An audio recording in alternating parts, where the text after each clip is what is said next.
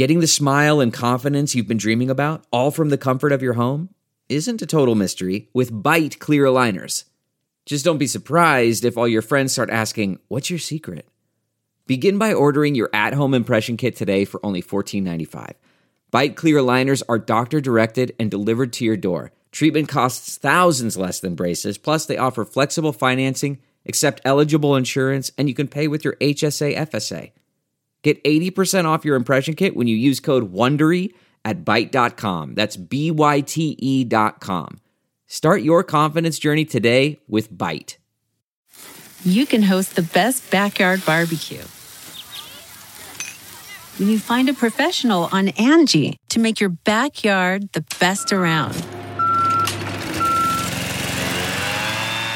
Connect with skilled professionals to get all your home projects done well. Inside to outside, repairs to renovations. Get started on the Angie app or visit Angie.com today. You can do this when you Angie that.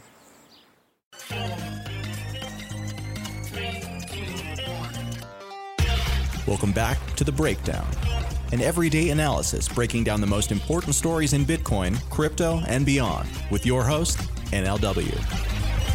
The Breakdown is distributed by CoinDesk. Welcome back to The Breakdown. It is Tuesday, April 14th. I hope that you guys are coming back off of a great Easter weekend. Maybe you took a long weekend. Maybe there's no such thing as a long weekend anymore because of quarantine. But either way, I hope you're doing well.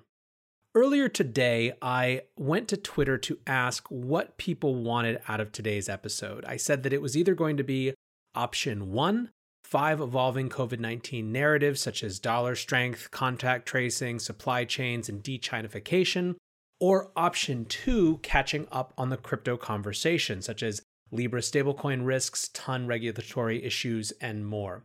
And by a 2-to-1 margin, folks voted for option 2, catching up on the crypto conversation. Now, this could be a small sample bias, but I do think that I've noticed a certain amount of corona fatigue in the podcast market, let's say. And I think there's a few reasons for that. One is we've now been in this for a really long time, right? The hype and just heightened everything of going into lockdown and watching this unfold before us, while scary and tumultuous, is also something that we want to watch in a really close way. And you could see that in how people were paying attention in the first couple of weeks. Now we've sort of settled into a new norm. We've settled into a new reality. And in a lot of ways, we're just past the point where all we want is for it to end, for us to go back to some sort of normal.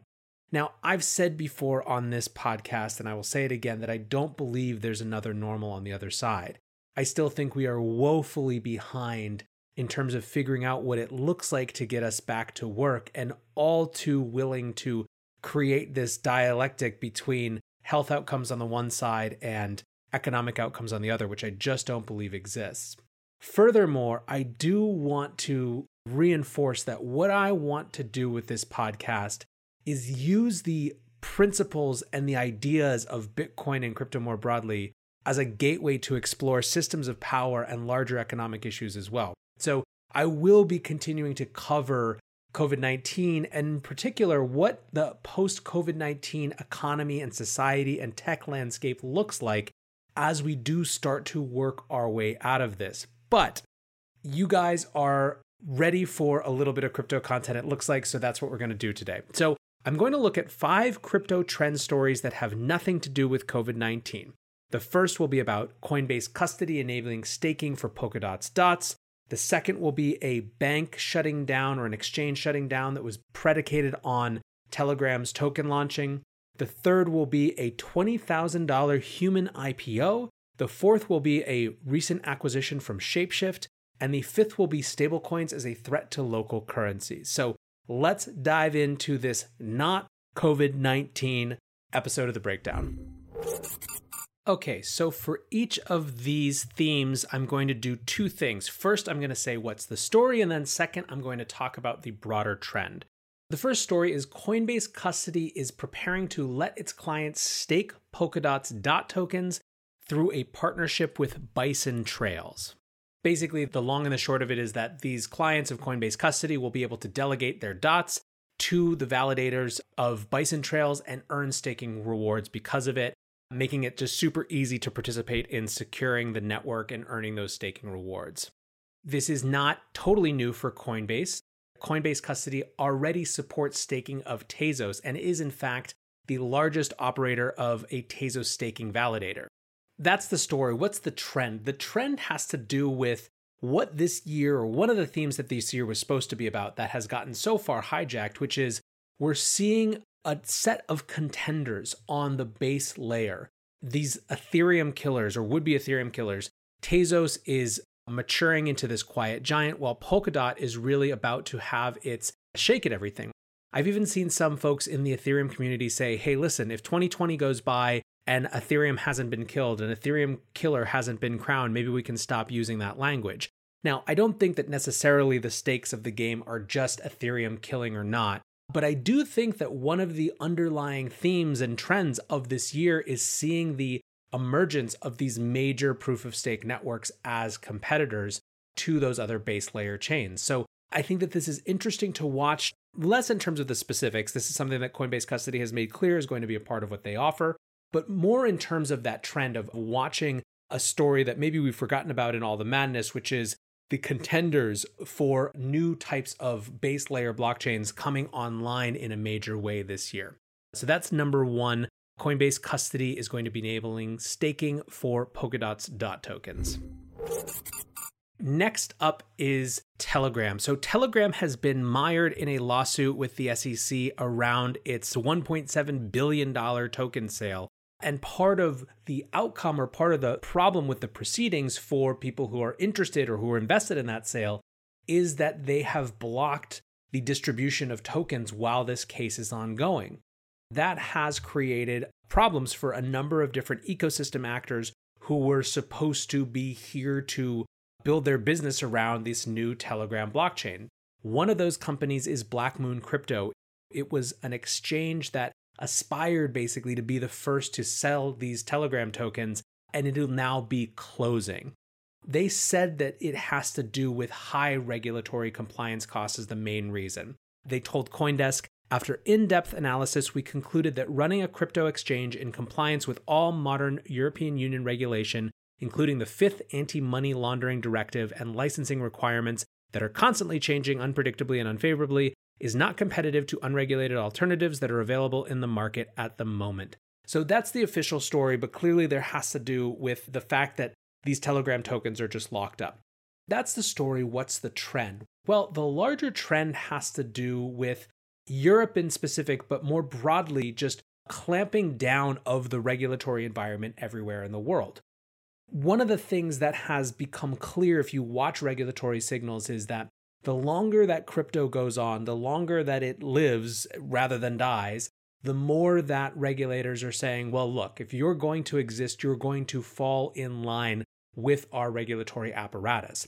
There was some indication of this earlier this week in another report in which the European Parliamentary Research Service said that they should work to cover, quote, regulatory blind spots for crypto assets in that AMLD5 legislation that came about in 2018.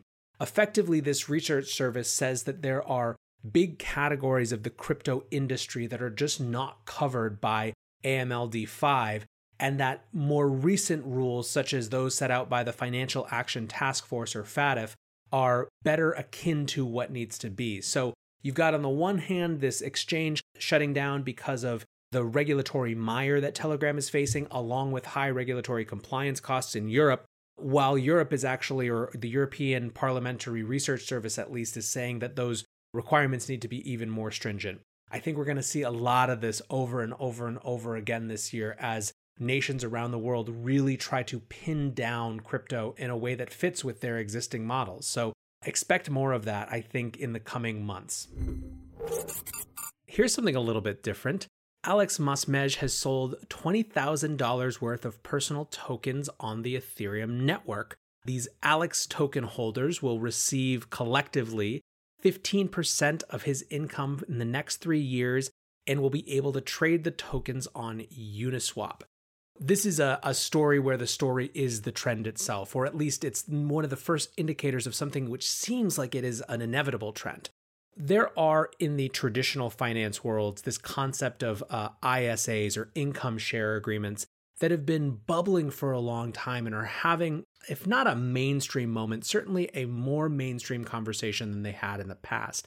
You can actually sometimes go back and look at what people were talking about in Silicon Valley 10, 15 years ago now and map that to what might be tried at least, if not become mainstream 10, 15 years later. So this is a guy who's deeply immersed in the Ethereum world. He's worked on DAOs. He's known for work on NFTs.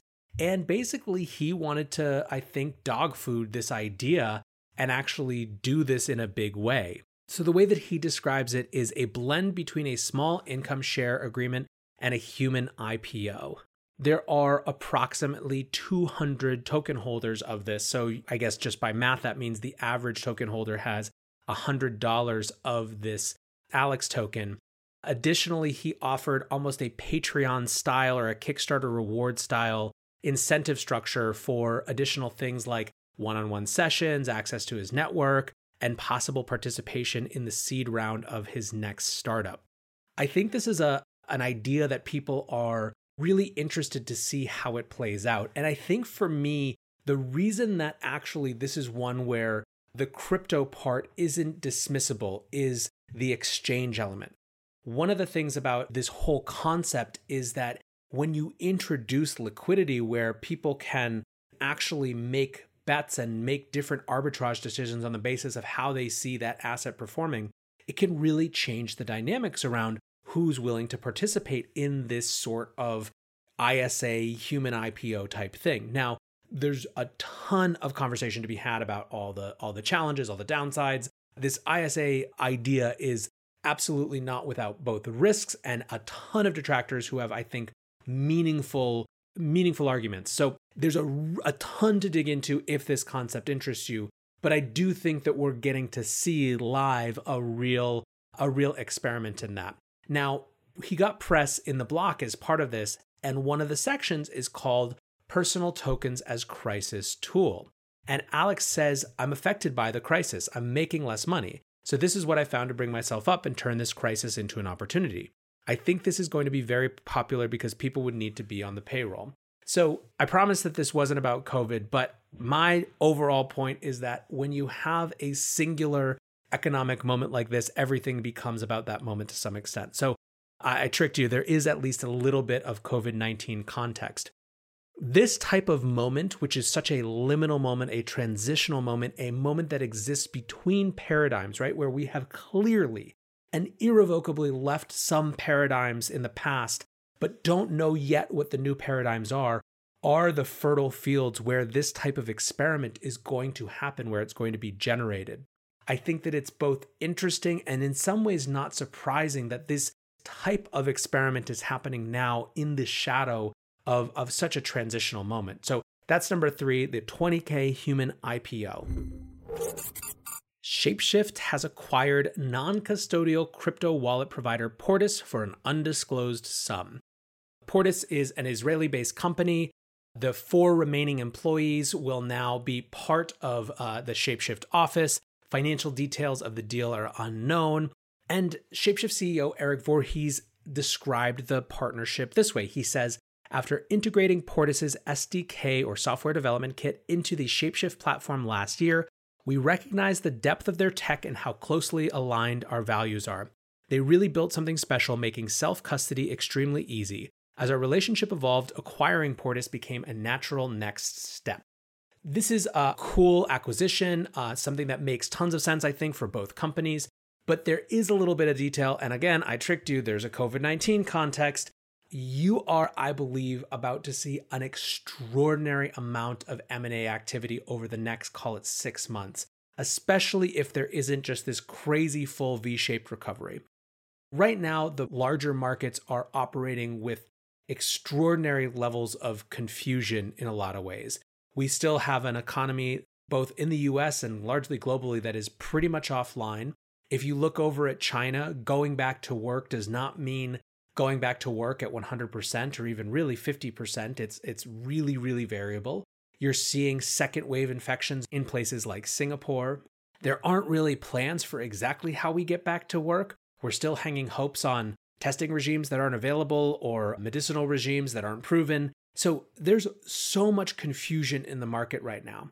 Meanwhile, NASDAQ is back up above where it was in December. So it's almost like you just can't get signal right now. There are people who will argue to the hilt that this is a fast-moving exogenous shock that will be solved and that the Fed's action helped. There are others who say that there's just no way that this is real and that we're destined for something else. So anyways, this is all to say that it's very hard to pin down where we actually are in this market cycle. And by the way, that's not to blame anyone who thinks one thing or another. This is an event that is basically without precedent in modern times and in a modern economy context. So we're not necessarily supposed to know. All we can do is kind of listen to everyone else and try to make the best decisions we can. In the meantime, though, no matter what, insecurity reduces the ability for startups to go out and access more capital easily. There has been a major power shift from entrepreneurs who had been accessing capital extremely cheaply, extremely easily relative to other times in history, back to the financiers. Anyone who has dry powder, anyone who has cash right now is in a position of power. What that's going to mean in terms of the entire startup industry, including crypto startups, is a lot of companies that can't make it to either A, profitability, or B, the status they need, the metrics they need to do their next round. In fact, it's not even necessarily clear right now that VCs are willing to tap into their dry powder to do the next round because they don't really have an incentive to, rather than waiting a little bit longer and seeing what happens. So you're seeing that across the traditional tech industry, and I think you're going to see it in crypto a lot. And the way that it's going to come home to roost is that the companies who not only survive but do well in the context of volatility, which is primarily companies like the exchanges, are going to be just great big sucking maws for talent from the rest of the industry, right? And so here's the key line from the Block piece about this acquisition of Portis by Shapeshift. Founded in May 2018, Portis was reportedly on the verge of shutting down earlier this year after 8 employees were laid off and co-founder quit in January. So this was already a company that was struggling. Going into this crazy economic environment we were having, I'm sure just pushed that over the edge. And, this company, this is a great outcome, right? This is not being dismissive of this.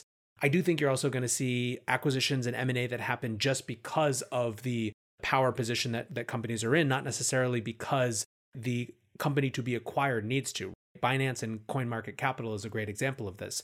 I think that Binance was already interested in acquiring CoinMarketCapital. It's clear that CMC was looking for an exit proposition long before this happened.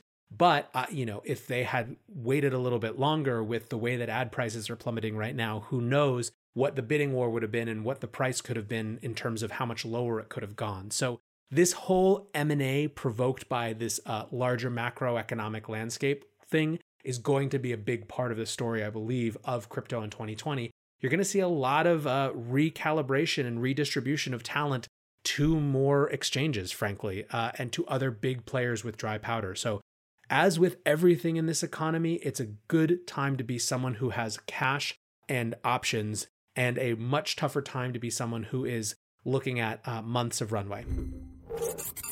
The last of our crypto trend stories that have nothing, maybe a little to do with COVID-19 is this one.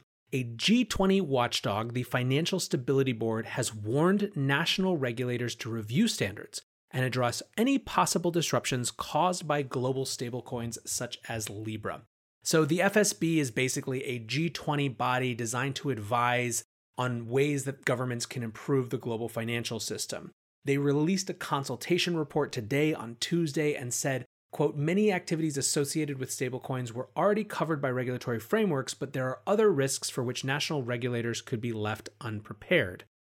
Now, they focus on stablecoins being untested at scale, having hidden vulnerabilities that emerge only as they go mainstream. And so if governments start to rely on stablecoins, or if economies more broadly start to rely on stablecoins for making regular payments, there could be serious operational disruptions that affect real economic activity. So this is interesting to me, frankly, almost entirely in the new context of our kind of global economic shutdown right now, where one of the major and dramatic impacts we've seen is that there has been one true, above all others, flight to safety asset, and that's been the US dollar. People have wanted to get into dollars. They have dollar-denominated debt. There's a million reasons why. And that is playing out not just in the way that we see the dollar strength relative to other traditional currencies, but in the way we are seeing new USD-based stablecoins being minted. There are something like 2 to 3 billion more tethers than there were just a few months ago. And most observers, most researchers think that a big part of that isn't just crypto whales moving to safety within the crypto ecosystem and waiting to deploy that dry powder, but in fact, people around the world who are looking to get out of those local currencies, who are being hammered by the dollar strength or the relative dollar strength and into a dollar approximation, right? It's easier to get into Tether in some places than it is to get into dollars, right? So that is a hugely significant force in where the crypto economy, where this kind of new digital asset economy meets traditional markets. And I think it's something we're going to talk about a huge amount more this year. There's an excellent, excellent piece by Max Bronstein and Avi Feldman, I think I talked about last week, called about crypto dollarization, that you should really go check out. I did discuss it on Friday's show, but it's a hugely important trend. And I think that one of the things that this document, this G20 watchdog document, might be feeling, right, even though they're not mentioning it, is that the Overton window on actually using these crypto dollars, right, these stable coins, is shifting really quickly in the context of crisis. And that could create more problems faster than governments had anticipated in terms of basically private competitors to their currencies. So a really interesting report, but especially an interesting trend. All right, guys. So I tried to keep it focused on crypto. I tried to keep it on stories that I thought were relevant. As I said at the beginning and throughout, I do think that when there is something that sets the entire kind of social, political, and economic tone for the whole world at once, which this has done in a way that nothing else has done basically in history, it's going to have impacts on absolutely everything we talk about. But hopefully you enjoyed this trip down a few key crypto stories and what trends they represent. And I will continue to try to walk this line between that insider crypto content and some of this big macro stuff that I think is so important as well. But as always, guys, thanks for listening. Thanks for hanging out. If you have suggestions, ideas, stuff you want to hear about, people you want to hear from, hit me up on Twitter at NLW. Subscribe, like, rate this thing. Help us get it bigger. Help us grow the audience. Help us grow the community. And thanks for listening, guys. So until tomorrow, be safe and take care of each other. Peace. Why? Why? If you have T-Mobile 5G home internet, you might be hearing this Why? a lot. Why? Every time your internet slows down during the busiest hours. Why? Why? Because your network gives priority to cell phone users. Why? Good question. Why not switch to Cox Internet with 2 times faster download speeds than T-Mobile 5G home internet during peak hours? Okay. Stop the whys and visit cox.com/5G home for details. T-Mobile prioritizes certain T-Mobile phone users over home internet users during times of congestion.